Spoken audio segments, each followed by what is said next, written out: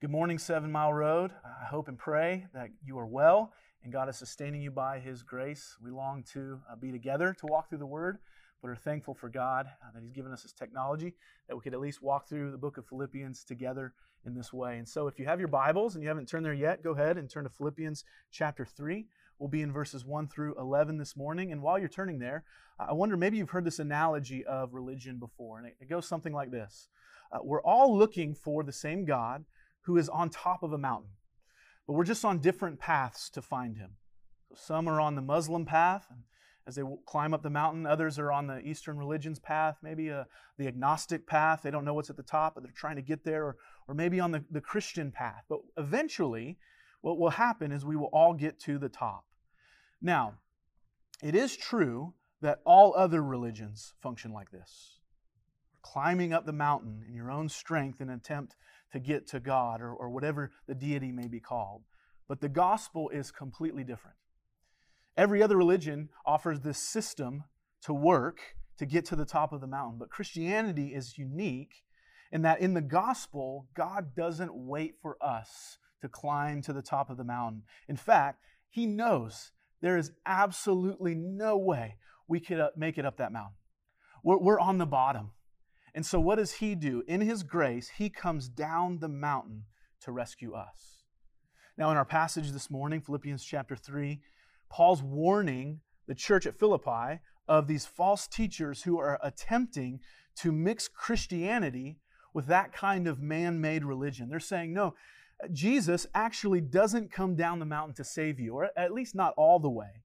You actually have to find your way within yourself, the strength to keep yourself right with God. And to this, Paul says, absolutely not. Redemption in Christ is all sufficient. And so Paul wants the church at Philippi, and he wants us to learn that, if we were to sum this up in one sentence, true joy is found in forsaking self-sufficiency and knowing Christ through the free grace of the gospel.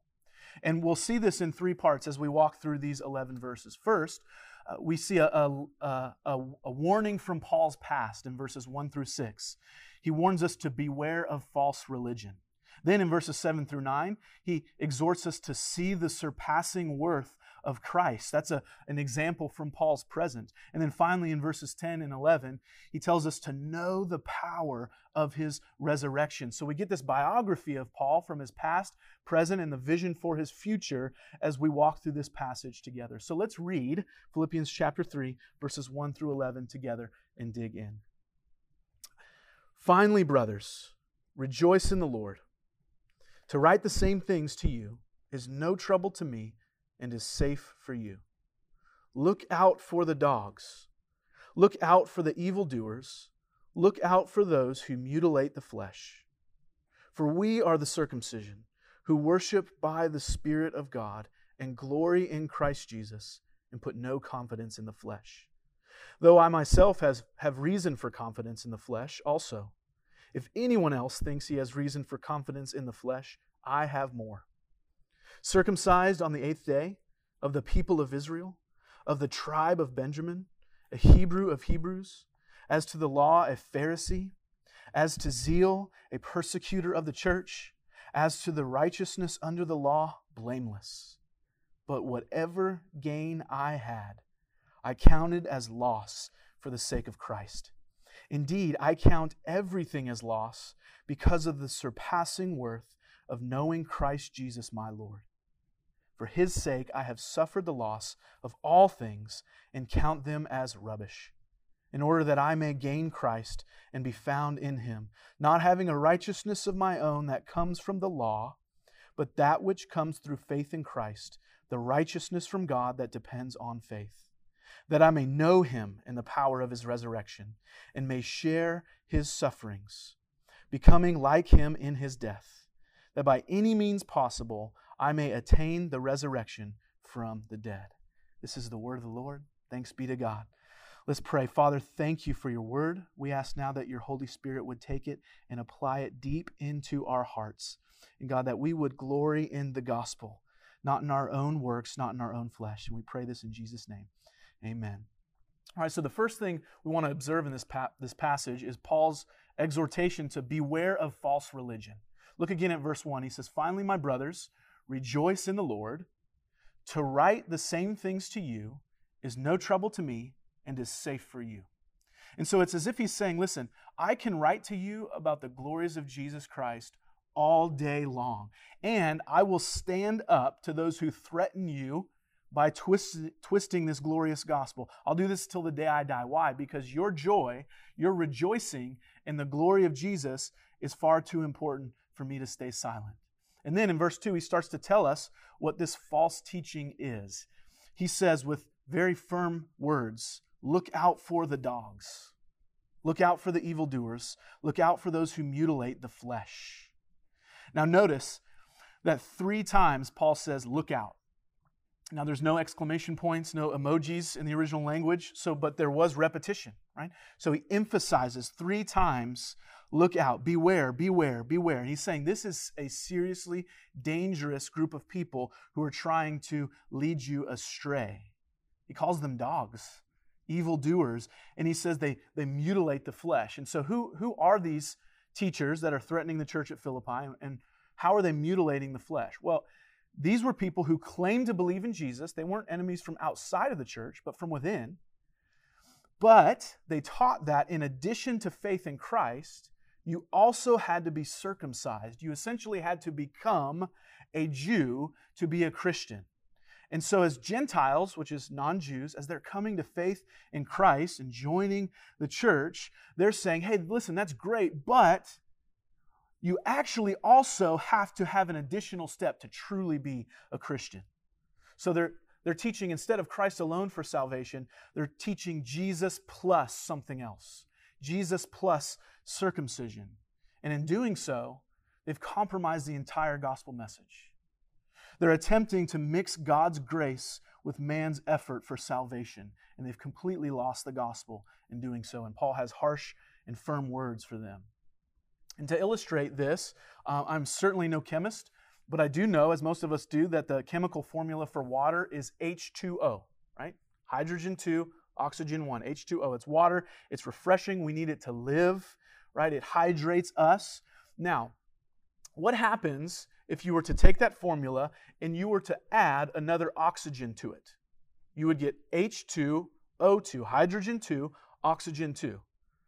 Now, do you then get super water? Have you improved upon water by doing that? Is it more hydrating? Is it more refreshing? No, you've actually completely changed the chemical makeup, and instead of making a super water, instead of improving upon water, you've actually created hydrogen peroxide. And in its purest form, not only will it not hydrate you, it will kill you if you drink it.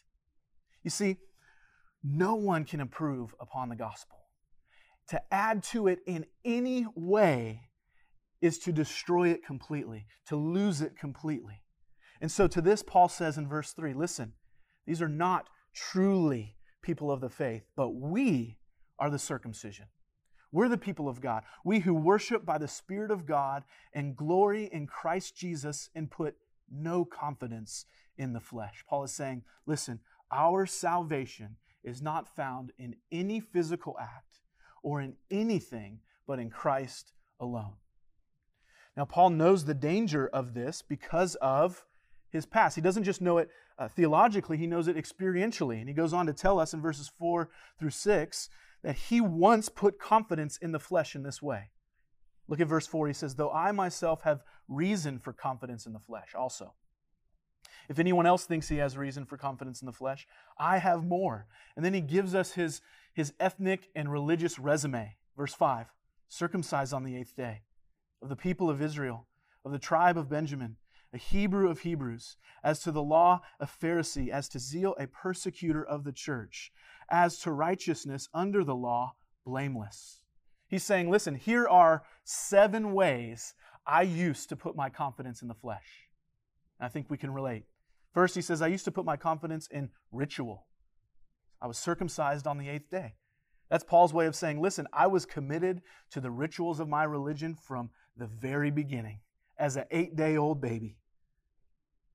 But he missed what the rituals pointed to. Right? See, circumcision pointed to Christ. Circumcision was forming a people that pointed to Christ, who would form a people for himself. Christ who would cut away the callousness of our hearts. But Paul missed it because he was putting his confidence in rituals. He goes on to say, I used to put my confidence in ethnicity and in my ancestry, in my family background. He says, I was of the people of Israel, of the tribe of Benjamin. But Paul missed that the descendant of Abraham, through whom all nations would be blessed, was Christ himself. He goes on to say, I used to put my confidence in my status. I was a Hebrew of Hebrews. He had a known reputation for his commitment to his people and to his religion. He says, I used to put my confidence in tradition. As to the law, a Pharisee, I would interpret the law of God and I would apply the law of God better than anyone else. I used to put my confidence in zeal. He says, as to zeal, a persecutor of the church. I was so passionate about what I thought was God's will that I was persecuting Christians. And then lastly, he says, I used to put my confidence in obedience to the law. As to righteousness under the law, I was blameless. He's saying there was no one who was as good and moral as me. And don't miss what Paul's saying here. He's saying your discipline, your ethnicity, your family background, your status, your reputation, your tradition, your passion, your zeal, whatever it is, those things may get you accolades and benefits on this earth, but they are useless in providing what matters most, a right standing with God. Friends, let me ask you this morning, where is your confidence at this moment? Is it in Christ or is it in the flesh? It's easy to say with our mouths, right? Yes, Jesus died for me. I believe the gospel. But deep down, I wonder, do you think that your righteousness is found in your own moral performance or your career or your status or your family? Or do you think that, yes, God saved me, but I actually have to keep up righteousness for God to continue to accept me? You see, you can reject Christ in two ways. The first is sort of common to our understanding, right? You can do it by rejecting God's law and indulging in sin. Right? There's another way. You could also reject Christ by trying to keep God's law as if you had the righteousness within yourself to be perfect. And both of those, law breaking and law keeping, are an affront to Jesus and the free offer of grace in the gospel. And I would say the latter, trying to gain righteousness by law keeping, is far more common among those of us who profess Christ. Why? Because we can hide it behind the veneer of good deeds. We can look spiritual on the outside, but inside our confidence is not in Christ, but in ourselves. I'd also submit to you, not only is that more common, it's more dangerous. Think about who the enemies of Jesus were in his ministry. It wasn't the prostitutes and the drunkards and the tax collectors who loved and adored him. Who put him on the cross? It was the Bible scholars. It was the religious and self-righteous who rejected him. So Paul says, listen, beware of this false religion that looks to find confidence in the flesh. So then, what should we seek instead of that? And that leads us to number 2. We see an example from Paul's present to see the surpassing worth of Christ. Verse 7, whatever gain I had, I counted as loss for the sake of Christ. Indeed, I count everything as loss because of the surpassing worth of knowing Christ Jesus, my Lord. For his sake, I have suffered the loss of all things and count them as rubbish in order that I may gain Christ. Paul is saying, I repudiate my rituals, my ethnicity, my status, my zeal, my tradition, my obedience. I repudiate it as the basis of my righteousness before God. And I'd encourage you, don't mishear Paul here. He's not saying that those things are wrong necessarily in and of themselves. He's simply saying that, listen, they're useless in gaining you salvation. Right? It's like trying to buy real property with monopoly money. There's nothing wrong with monopoly money. It's just not going to get you what you need in that situation. That's not what it's for. So what he's saying here is, listen, Jesus saved me from all other saviors. He saved me from seeking salvation in my own righteousness. As the hymn writer Edward Mote says in this famous hymn, My Hope is Built, the The first verse says, my hope is built on nothing less than Jesus' blood and righteousness. I dare not trust the sweetest frame, but wholly lean on Jesus' name. On Christ the solid rock I stand. All other ground is sinking sand. Now, Mote uses the word frame there, and it refers to the frame of mind. I dare not trust the sweetest frame of mind or frame of heart. And what he's saying is, listen, not just on your worst days, but even on your best days, even when you have the sweetest frame, even when everything is going well, don't lean on your righteousness, but lean wholly on Jesus. And likewise, on your worst days, when you've sinned greatly, don't try and pay back your sin with your own attempts at righteousness, because guess what? You can never pay back what you never earned in the first place. Lean wholly on Jesus' name. Consider all attempts to gain righteousness within yourself before God as rubbish. Now, Paul writes with firmness and passion here, and the word that he uses for rubbish in verse 8 refers to dung and excrement. Why would you cling to refuse when you can have treasure? And do you see that? Notice the gain that Paul writes of. He's not saying it's the surpassing worth of heaven, though heaven's a wonderful blessing. He's not saying it's the surpassing worth of having your sins forgiven, though, man, what a wonderful privilege that is in the gospel. He's not saying the surpassing worth of the church, though it is beautiful to be brought into the family of God. He's saying the gain, when I forsake my own attempts at righteousness, the gain is Christ Himself. The ultimate blessing of the gospel is that we get Jesus Himself. And so if our attempts at righteousness, if they fall short, then, okay, how can we be made right with God? If we can't do it, then how does it happen? Well, Paul goes on to tell us in verse 9. He says, and be found in Him, not having a righteousness of my own that comes from the law, but that which comes through faith in Christ, the righteousness from God that depends on faith. This is what's called the doctrine of justification. Pastor Clint talked about sanctification last week. This is justification. It's a legal term that means you're declared righteous by a judge. So God is the judge. He's the just judge. We are the guilty party. Okay, so how then can that judge declare us, the guilty party, righteous? Well, it's not by our own defense.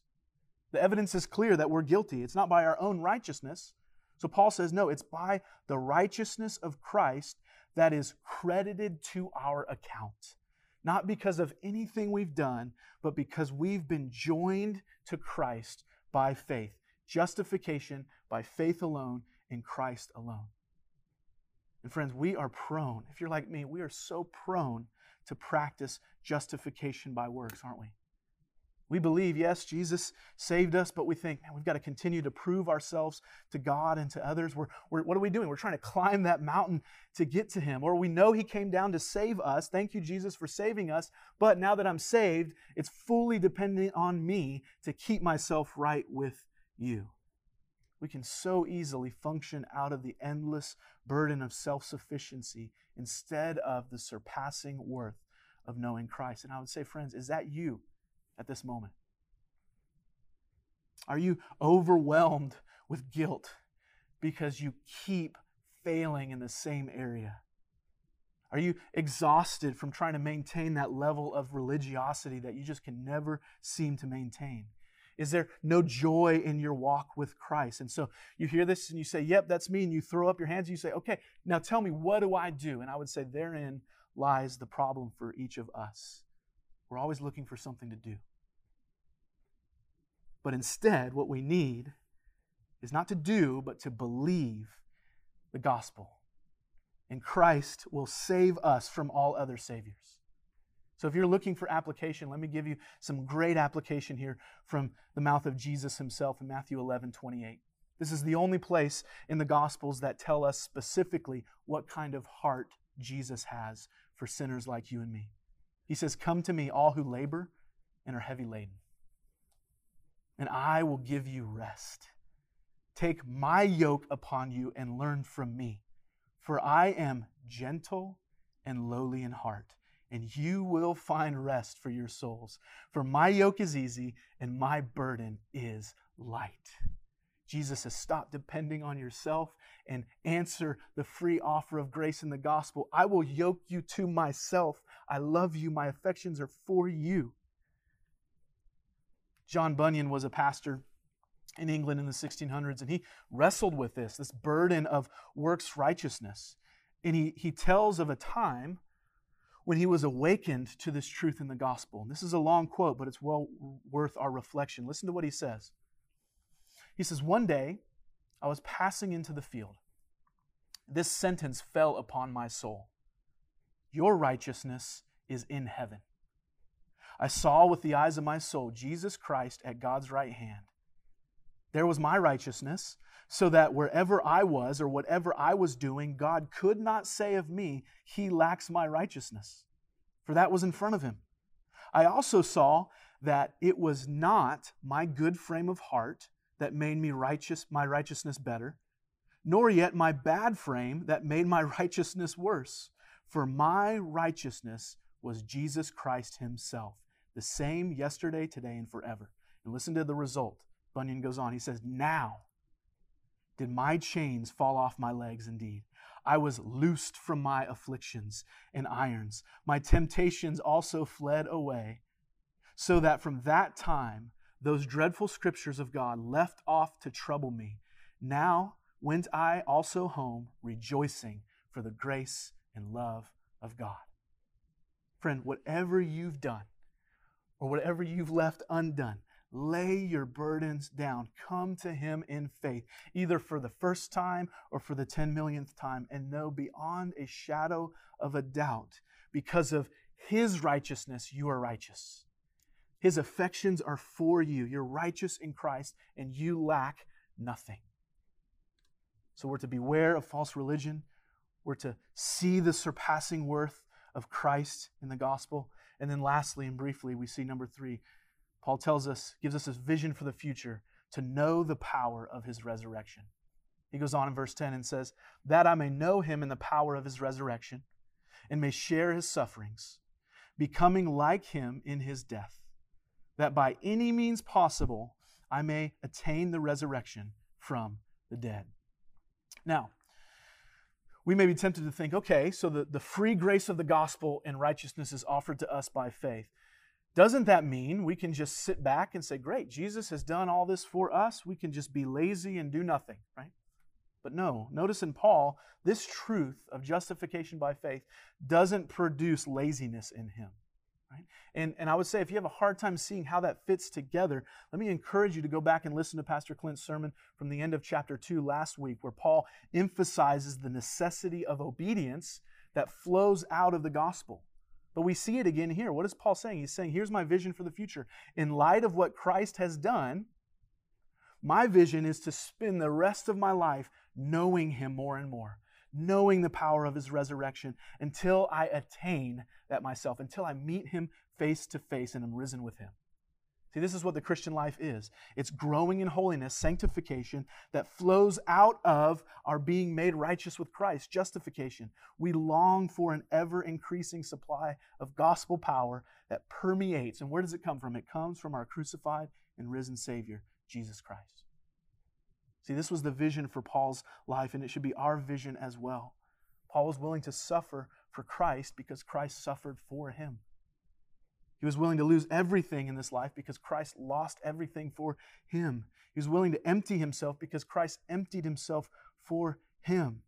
He says, I'm going to spend my life pursuing a knowledge of Christ because Christ has pursued and known me. And I'm going to live my life with the end in view, to attain the resurrection of the dead because Christ was crucified and risen for me. Friends, that's who Christ is for us. The question is, will we, who are weary and heavy laden, will we come to Him not with our resume, but with the empty hands of faith? Will we come to Him not with our attempts to climb the mountain, but ready to receive the free grace of the gospel?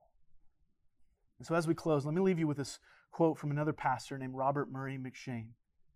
He says, for every look at self, take 10 looks at Christ. Live near to Jesus, and all things will appear little to you in comparison with eternal realities. How many millions of dazzling pearls and gems are at this moment hidden in the deep recesses of the ocean caves? Likewise, unfathomable oceans of grace are in Christ for you. Dive and dive again. You will never come to the bottom of these depths. Let's pray. Father, we thank you for the grace that you have poured out on us in Christ through the gospel. God, we pray that you would teach our hearts by the power of your Spirit to recognize our attempts at works righteousness, that we would see that false religion and repent and turn to Christ.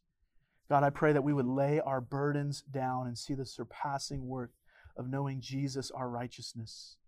And God, that you would give us a vision for the future, that we would not just say, oh, I used to know Christ or I knew him well, but I'm going to spend the rest of my life pursuing a knowledge of my resurrected Savior and living in his power until I see him face to face. God, may we dive and dive again and again and never come to the bottom of the depths of your grace for us in Christ. We pray this in Jesus' name. Amen.